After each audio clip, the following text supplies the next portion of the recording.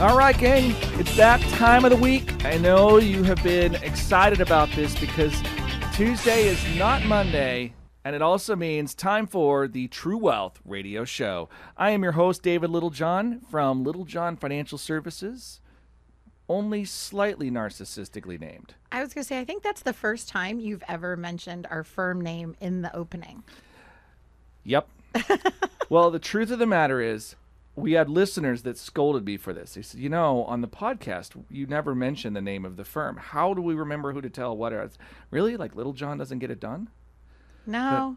And the hard part is you gotta be careful about it because every once in a while somebody says Little John's and then it becomes Papa John's and then all of a sudden we're in pizza and not financial anymore. So we got to be careful about that.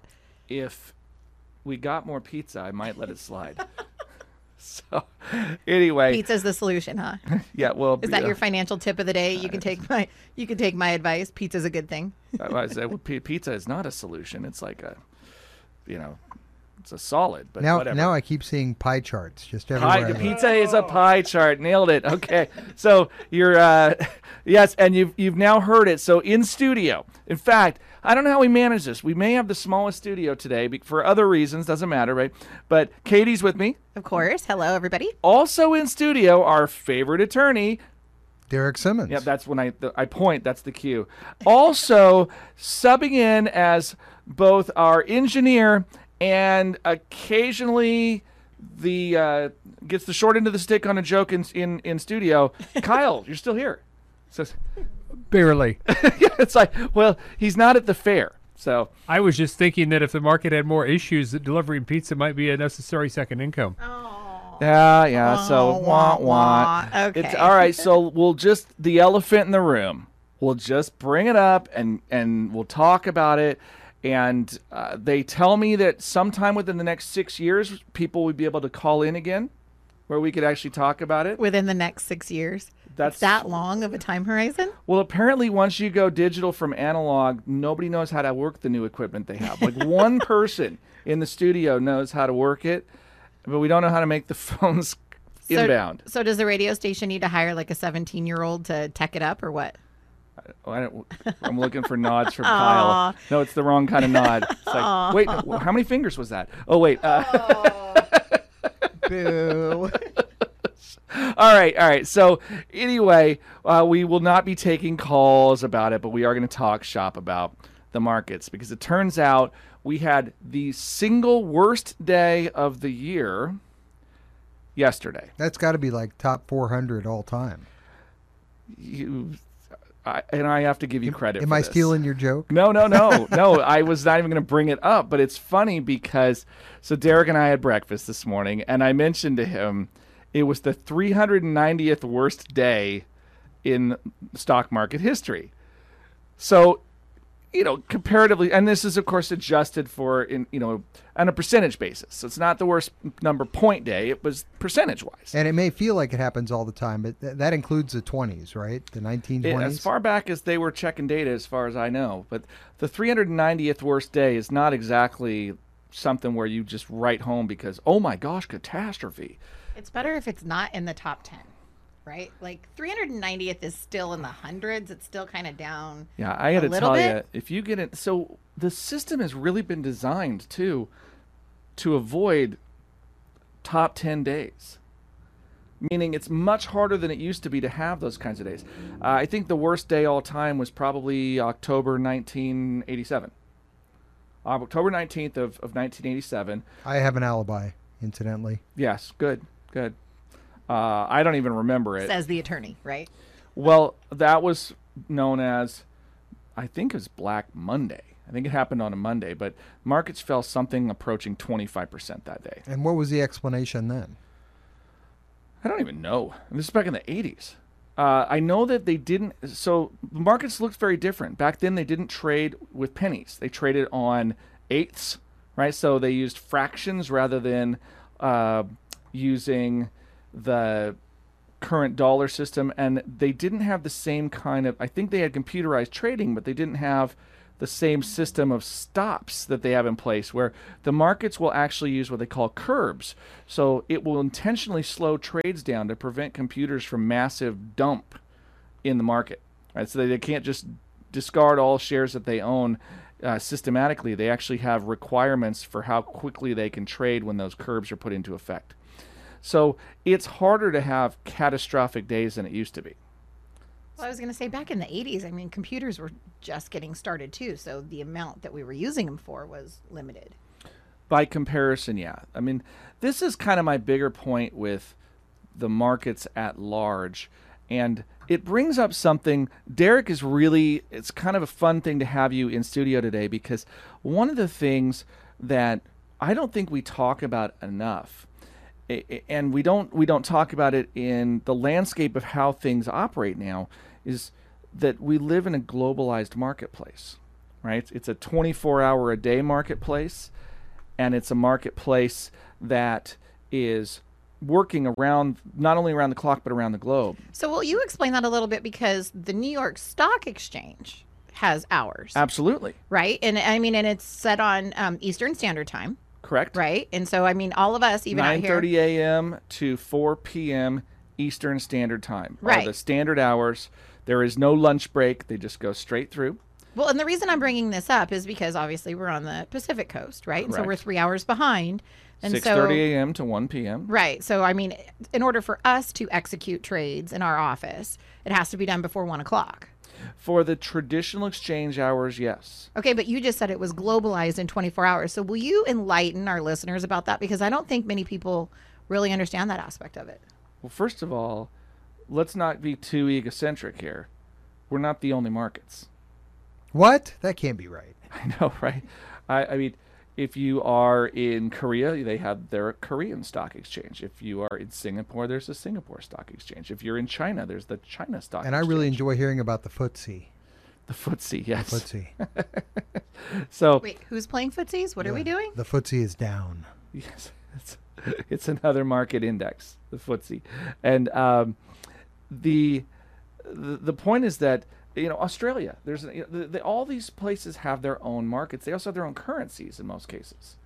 So they are traded in their own currency.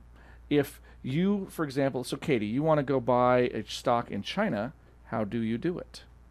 I have no idea. How do I do it?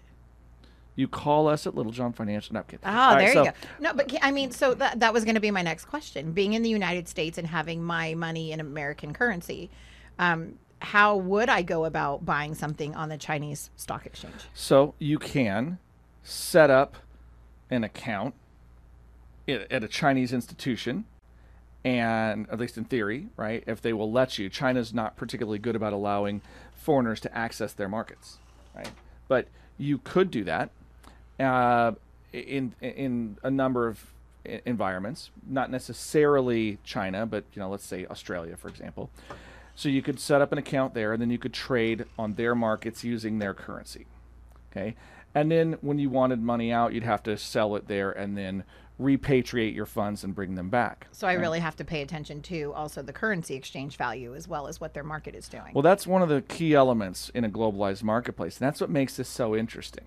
Okay, and thank you, because you kind of led down this pathway to what I think we should all consider. And it should have gotten quite a bit easier once you can just use spreadsheets that automatically plug in numbers and know what today's value in a Chinese market is in U.S. dollars. But it's not instantaneous. So it's not, and also currencies float in real time. And particularly when we're talking about China today, when they devalued their currency, that changes all sorts of stuff. Exactly. Screws up the spreadsheet entirely. Exactly. So it's another variable, and one of the things that people don't often realize is that there can be tremendous leverage in the currency market. So very small moves can translate to very big currency figures when you get exchanges, because oftentimes you're using borrowed money to then go and trade in currencies. So, and if you're buying currency futures, for example, heavily leveraged contracts. So talking about this global marketplace, though, there's another thing that you could do. You could use US dollars to buy foreign instruments through what's known as an ADR, American Depository Receipt. Now, when you say foreign instruments, what exactly are you I referring mean like to? a foreign company. Let's say you wanted to go buy, I forget what it's called, but the company that makes Airbus, Okay, it's a French company. France is Airbus. So if you wanted to buy stock in Airbus, or here's a great one for many of you. If you're not iPhone users, there's a good chance you're a Samsung phone user. Samsung's a Korean company, South Korea. If you want to invest in Samsung, you can't buy that on the U.S. stock exchange. It's on a Korean stock exchange. Oh, that's fascinating. Yeah, so either you have to access it through their exchange or you have to buy it through some form of American depository receipt, which has a different level of tax complexity involved, right? Because now you've got currency exchange and you've got other elements going on there. And so oftentimes you're not getting 1099s, you're getting what's known as a K1. It's just, why do you care about this? Mostly because K1s don't come at the same time as a 1099. You got to wait on them and wait on them and wait on them. Well, wait a minute. I think the reason we care about this in the global sense is that the markets got hammered yesterday and has something to do with global trade. We do. Yeah, all of this is accurate. So how does it all fit together? Well, if you think about the fact that we trade in foreign markets, but we have to use their currency, there's point number one, right? If we think about the fact that we manufacture in foreign markets and then import the goods back to us, like, for example, Apple. Your iPhone is engineered in Cupertino and then built in China. Okay, so what does this mean and how does this tie into yesterday's market calamity? And are we paying for it like 2 or 3 times through currency exchange and other markets?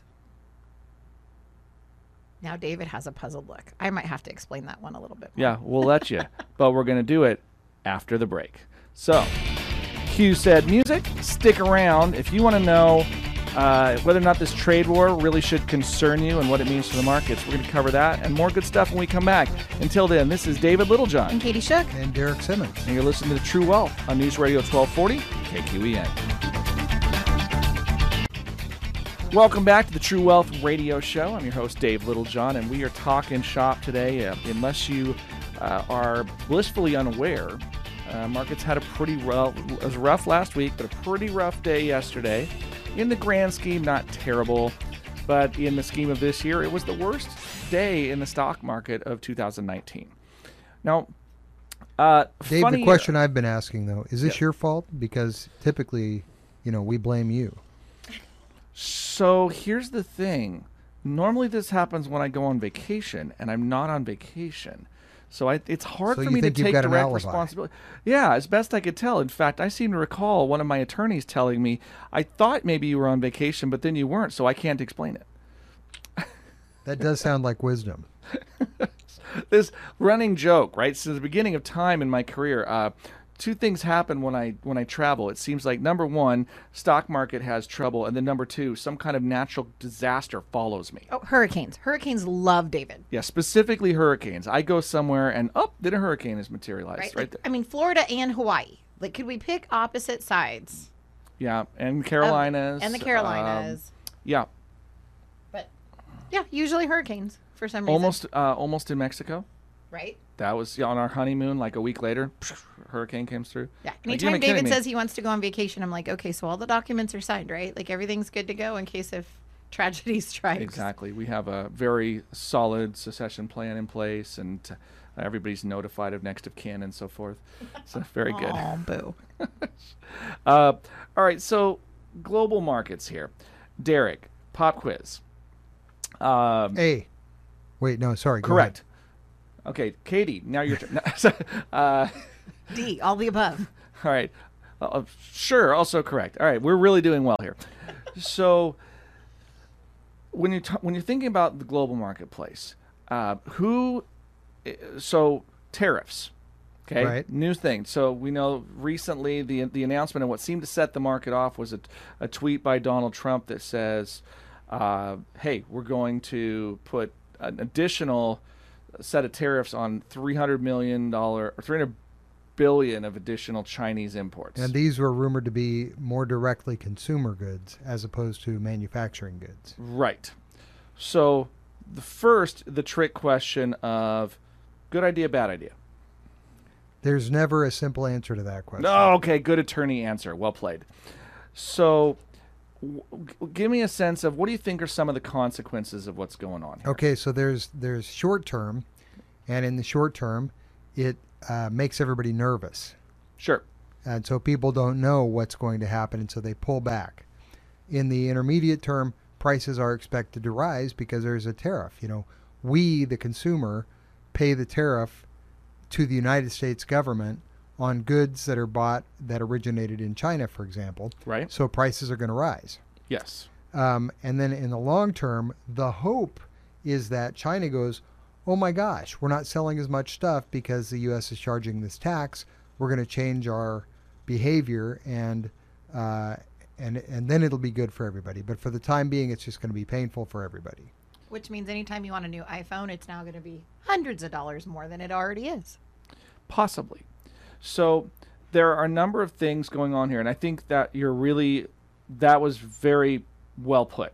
I like the way you broke that time frame down as well. There's short-term, intermediate-term, and longer-term consequences to this. Those time frames are a little bit arbitrary, but nevertheless, I think that was pretty clear. I think there are a couple other things that we ought to discuss that people think about as consumers, but we maybe not are aware that we do it. There's a term in economics that occurs when price changes. And so what happens is if you have an increase in the price of something, it's going to affect not the supply side but of the the curve. demand. The demand Demand will side. drop as the price goes And up. demand will drop. So when demand drops, one of the things that happens is something called substitution. Okay, and this is what I think is interesting. Now, I realize that you can't talk politics today without getting somebody's feathers ruffled, and yet it's hard to avoid on this one because there are some political ramifications to the decision. The idea is there's multiple motivations, I think, to what's going on behind this tariff or trade war, and one of them is if you were in a global marketplace now, right? So I'm going to tie this all together because I want folks to think about the big picture. I'm not going to try to draw a conclusion of whether it's right, wrong, or otherwise. That's not it. I want you to draw a number of connections here. Why would a company manufacture in China? Because it's cheaper. Even after you include the costs of transportation, labor is so much less expensive that it makes sense. Aha, right? Labor. Now, this one is a really sensitive issue in the modern day debate because I think labor gets divvied up one of two ways. There's a very real human aspect to labor. Like these are people that are going out and performing in the workplace. So there's a personal side to this, but it's also a very clinical academic or accountant style input as well. It's a cost of doing business. Now I realize somewhere out there is an entrepreneur coaching group that will listen to this and climb the curtains, right? Because they will say labor's an investment; it's not a cost. Okay, but it's both. But it is from a purely clinical sense. It's an input variable. It is a cost of doing business because you have to pay for it, even if it's an investment, right? Infrastructure, all of that's still it's a capital outlay. So if we call it that, and you can substitute in China instead of here, and it's cheaper to do so, and you can get away with it, then people do it. So examples of businesses that do this.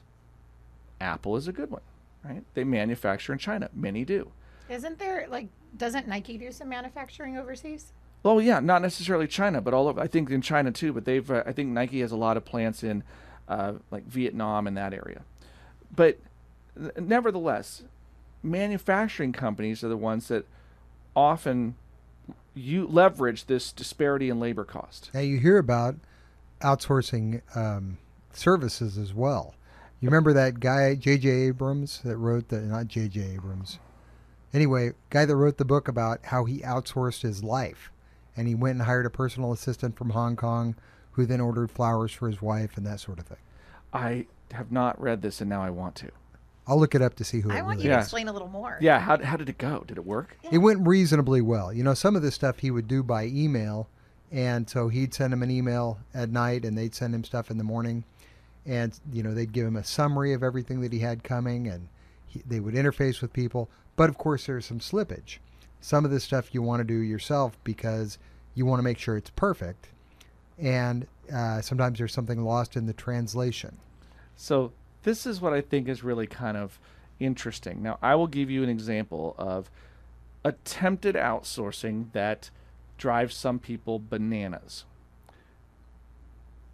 IT support. Okay? As I'm laughing. Okay. How have you ever... Or customer service. Yeah, when you service. call a customer service line and you get somebody that you cannot understand because their primary language and your primary language are not the same. Right? And I'm not picking on any cultures or anything like that, but it's just a language barrier where you can't communicate. That service breaks down. And so here's the point that I'm really getting toward, is that not all labor can be outsourced, which means that the labor that can't be outsourced then ends up sticking around domestically. And then we have a different political animal at play here, which is we want to institute things like the equivalent of pricing controls, government-imposed cost structure for labor. And so we say it must be, there's a minimum wage standard. Okay? Now, again, I'm not taking the position of whether it's good or bad, but I'm suggesting think about what this means now if you are fixing an input cost in one area of the world but not another.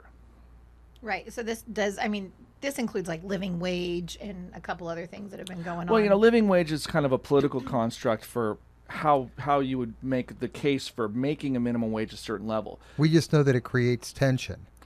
It Correct. does, because you've applied pressure in one place on the bottom that you haven't applied anywhere else. Right. And so what happens is the cost of services tend to climb while the cost of manufactured goods don't necessarily climb. And so then you get a bunch of, now we talk about the loss of manufacturing jobs in the United States, and I would say this is one of the primary drivers, is that the disproportionate labor cost and the ability to outsource labor overseas incentivizes companies to do this. One of the concepts behind tariffs is to disincentivize manufacturers from locating labor elsewhere. Right? So interesting. So Okay. this is just a concept, an economic theory that I don't know that people often think about in the way these things occur. So it's you kind of pick your favorite side and say, well, I'm going to defend this position because it's just what I'm going to defend, and then the other side goes, well, what about this? And they go, well, I don't want to hear it. It's just this. Well, clearly there is some complexity to the formula. Right. And Right. it's not, we're talking about bottom line dollars here, but it's not always about that either. We're talking culture, we're talking performance. If you outsourced it somewhere else and they weren't doing a quality job, that could decrease your brand value as well. So there's other things involved in that too. Well, yeah, certainly what can you substitute? There are business decisions made all the time, right, around exactly this. I could say right now, and I already know the answer before I ever asked. It said, Derek, is there a single person in your office that gets paid minimum wage here in Roseburg? Everybody in my office gets paid at least minimum wage. Spoken like an attorney. Right. And the reality is that, no, the personnel they do a more valuable job than that. They're specially trained, and it would cost me a fortune to bring in somebody else to do this work.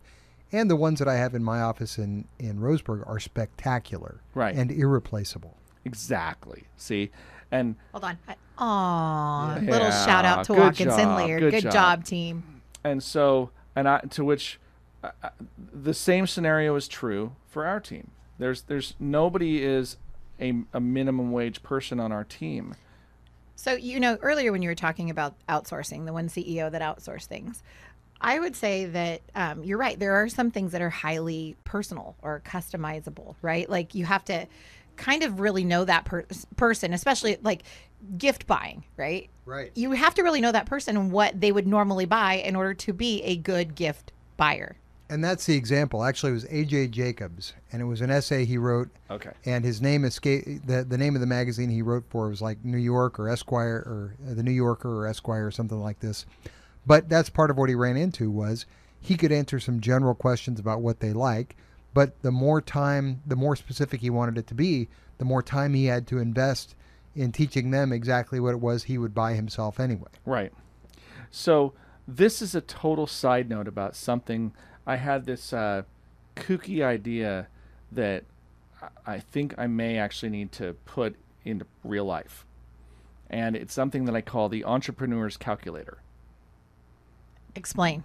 So the entrepreneur's calculator. Wait. But before you tell us what's cool, shouldn't we take a break? Because that's what you usually do right when you get to something really cool. Well, we got to let Kyle walk in the door. Yeah, carry on. Yeah, you're on. You're right. I need the music right now, Kyle. We got this incredible time for a break, and so we'll come It's back. Fair Week. We'll talk about the entrepreneur's calculator, and really what it means is offline now. We're going to totally make this up, and then we'll tell you what it is when we get back. Stick around. This is Dave Littlejohn. Katie Shook. And Derek Simmons. You're listening to True Wealth on News Radio 1240 KQEN. Yeah, take that. That's what I'm saying. All right, welcome back to the True Wealth Show. In studio with me today, Mr. Derek Simmons. Almost exactly on cue. And Mrs. Katie Shook. As I'm trying to laugh and breathe at the same time. It's really hard to do. Yes, that's why people snort sometimes. You yeah. get me laughing, I will totally snort. I admit it. I've seen it done. It's Yeah. true. Heard it. So, yeah. You can't really see somebody snort, can you? Oh, yeah, you can totally see it. Yeah. You can tell when they snort? Yeah. Okay. Yeah, it's a catastrophe as well. It's quite like the markets yesterday. So here we are, and we go into the break. Thank you, by the way, Kyle, for making that materialize. I think the next one it'll be in about 11, 12 minutes. Cool? Nailed it, right? So what is the entrepreneur's calculator? And why does this matter? Okay. And this is an example that I want to do because it's relevant when you consider how things, substitutions in labor. Okay. So when a business decides to move labor offshore, there's a reason for it. It's typically price driven. Okay. When you introduce tariffs, it changes the pricing model. This, by the way, is the exact reason the markets are having a problem. If you change the pricing model and all the assumptions that have gone into it, you destabilize all the formulas that people are trying to make assumptive judgments of value in the market. And unstable formulas, those are the things that blow up, aren't they? They could, right? Well, they did in high school, but Little chemistry reference there. I was pretty Yes, pleased exactly. with myself. Unstable. So so you've got the noble gases on the one end, and then you've got the inert ones. Ignoble. Yeah, sure. So, but you've got your whole volatile column there on the table. Don't take the potassium out of the water, right? That'll ignite.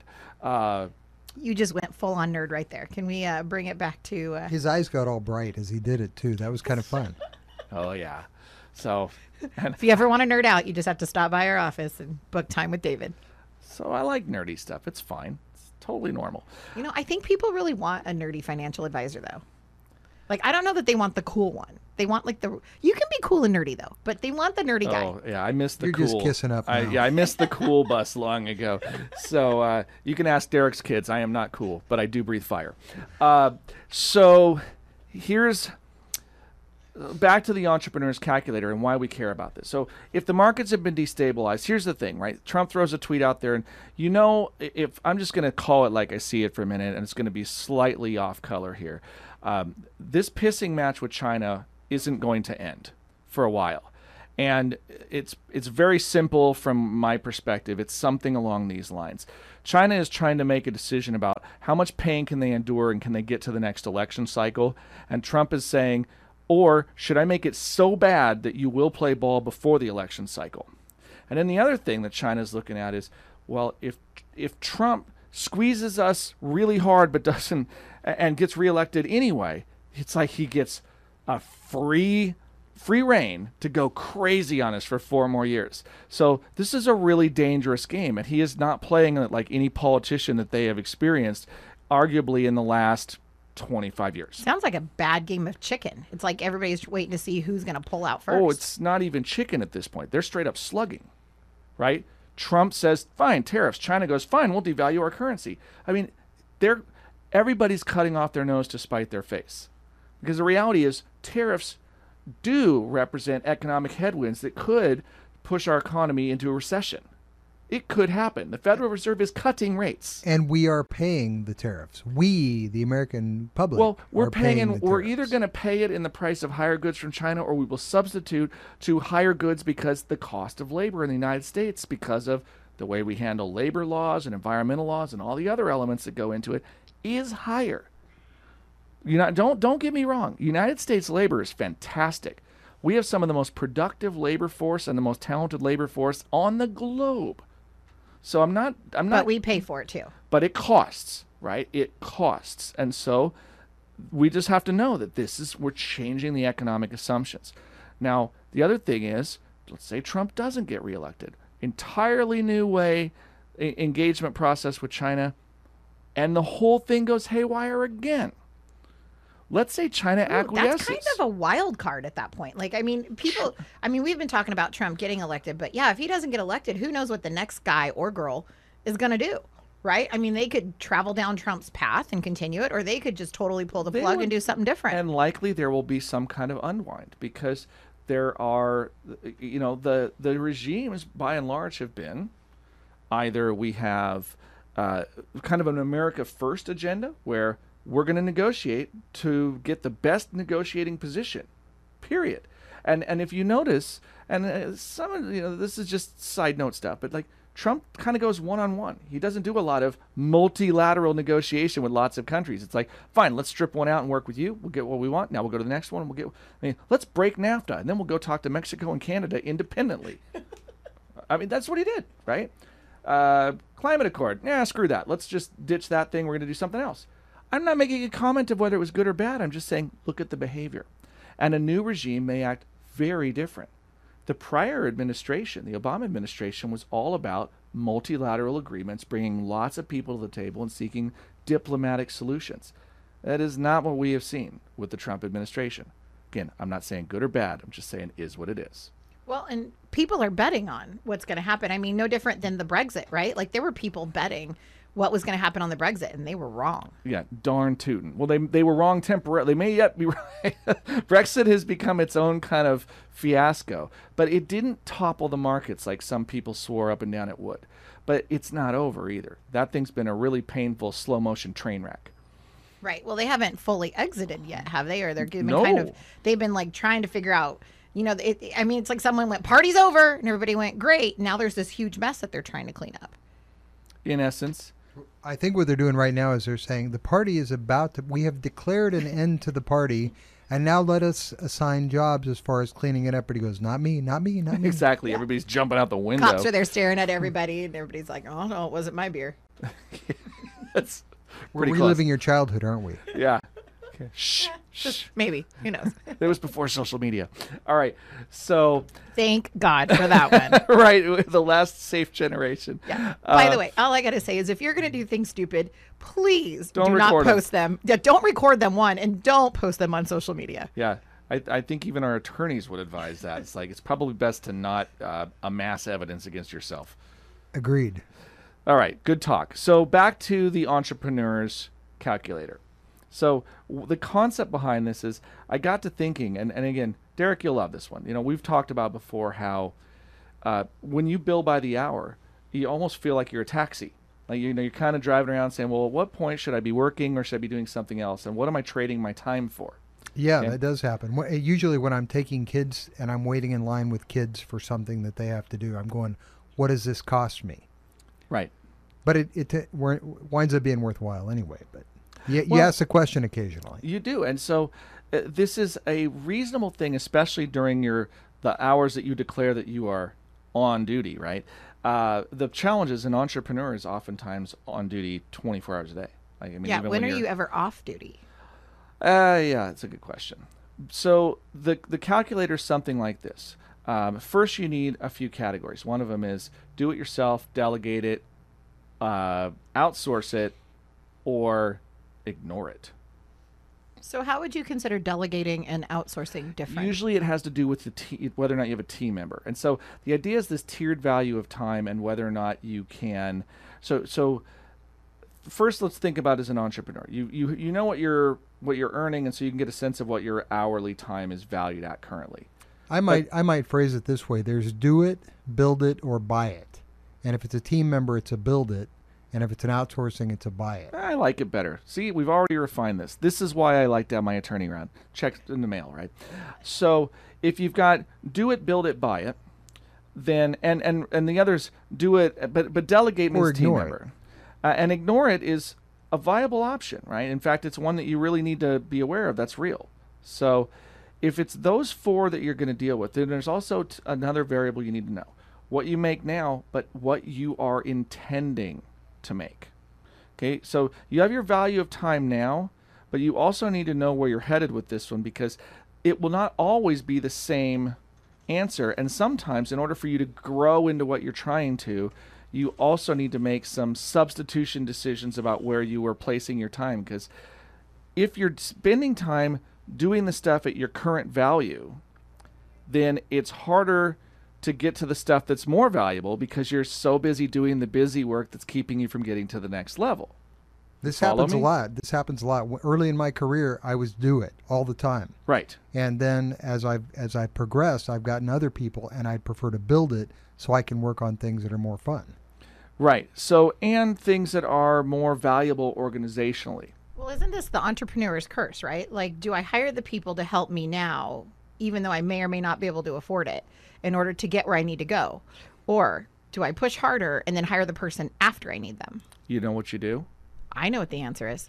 It's after You take the a break. Exactly. Stick around. This is Dave Littlejohn. Katie Schiff. And Derek Simmons. You got True Wealth on News Radio 1240 KQEN. So what I'm thinking I do, Derek, is I actually make a spreadsheet about this. Yes. Right? And you have on the one column, it's the, here's what the hourly value is. And then here's my desired hourly value. And so that's just what you should look at. Is, this is what I'm outsourcing now, but this is what I want to get to. So what's it going to, I have to always remember in the back of my mind, this is what it's going to take, right? And then you think about what are the team members and sort of their, I'll call it value, but that's when you hire somebody, if there's a cost for that. And then the last one is whether or not to, don't do it at all, which then you have to decide, was it worth it? That's always a funny thing. But if you want to get it done, can you outsource it to China?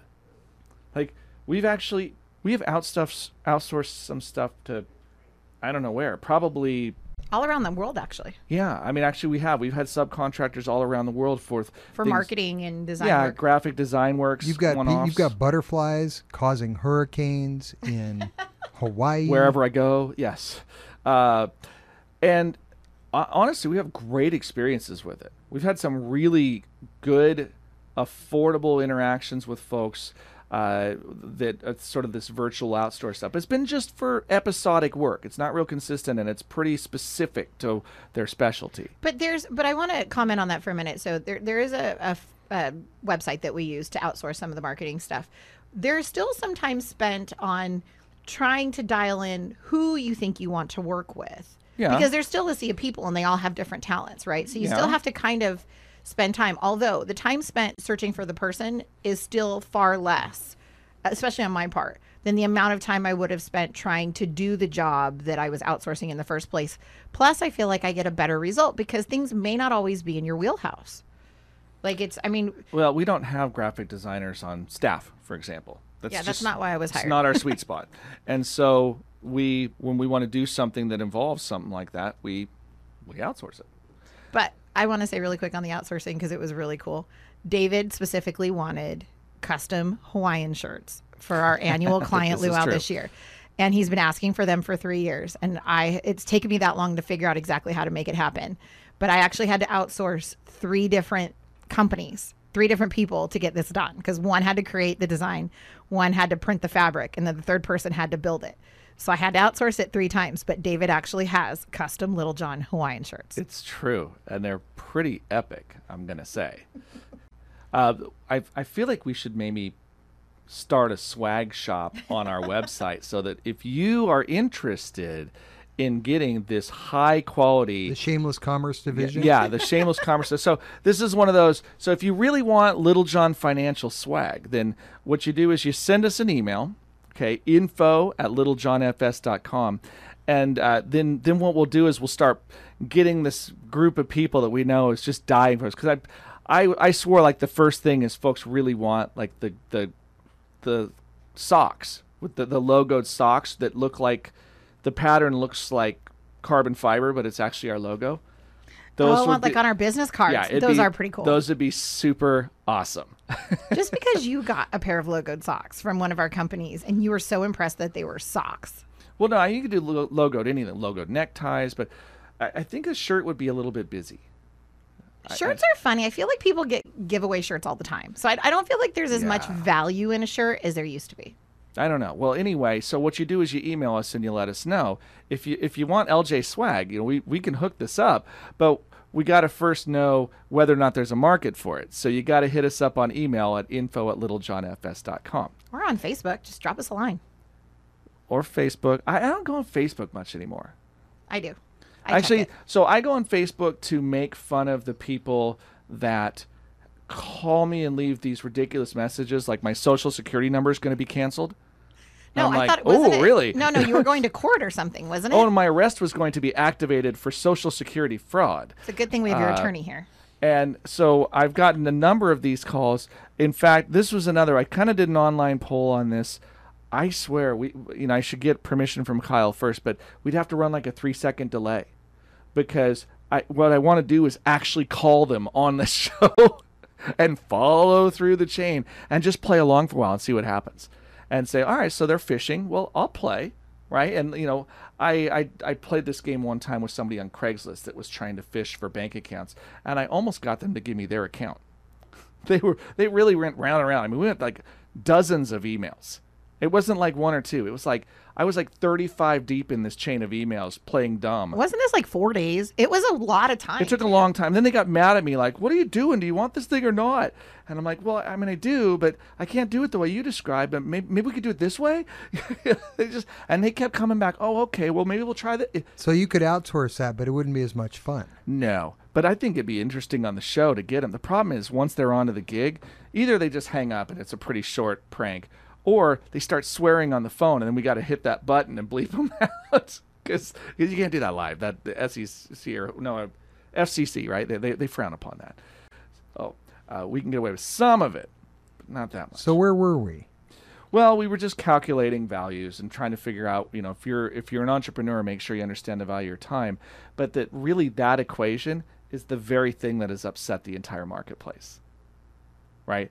What's the value of your time? Oh, well, that's what the businesses said when they said, well, what's the value of labor? Let's buy it from China and then we'll bring it back. And then when China stopped playing ball, it upset the whole doggone apple cart. And whether it's China playing ball or Trump not playing ball or whatever you want to call it, right? Whatever triggered the trade war and that brought us to this point. And I'll tell you, not everybody's unhappy with it, right? That's the crazy thing. There are some business owners that are quite pleased that this trade war is going on, not necessarily because it's beneficial to them, but because, and I've said this on the show, it's been over a year now, the intellectual property treatment in China is a problem. And this trade war is as much about intellectual property and access to markets as it is about cost of goods or politics, And so if you want to play on a global scale, you need to play by the same rules, and it can't be in my opinion, you can't have two sets of rules. It's like China has the rules they play by, and then the rest of the world plays by and large, more first world rules. If you think it has an easy solution, you probably don't understand the problem. Correct. And so there's your thing right there, right? So it's not just politics, and it's not because somebody's an idiot or a fascist or a Nazi or there's layers upon layers, and it's been going on for decades. And we're not going to get it solved that quick either, because it takes a long time to unravel decades of this. Not to mention the billions, if not trillions of dollars in infrastructure that are invested by American companies on foreign soil to produce their goods to bring back to our consumer-driven economy. So there you go. The Entrepreneur's Calculator and the conundrum of international trade, currency exchange, and its effect on the markets. How about that? Did I tell you the answer to what happened in 1987? You did not. Okay, so in 1987, what happened was we had 5 years of a bull market, and then we had increasing tension in the Middle East, and then we also had an interest rate increase, and then, which sounds very familiar because this all happened to us recently. But then there was a panic, and people started selling, and the markets did not have the curbs that they had at that point, and everybody started selling. I remember like it was yesterday, Kyle almost jumped off his cubicle. It was that bad. Or so he claims. To which I say, Kyle, don't do it. There's so much to live for. Yeah, you might sprain an ankle. I mean, it could have. You could tip over your coffee. Now we're picking on Kyle. I was gonna say, he's back in the studio. come on, in '87 I was 8 years old. I don't remember any of that. I was too busy playing. We're going to blame you for a lot of it anyway. Yeah. That's normal. I'm used to it. So look, it goes like this. As we wind down the show, understand there's a lot going on globally in the marketplace. If you are wondering how well you are positioned, then give us a call. We're happy to help. Little John Financial Services at 541-375-0898.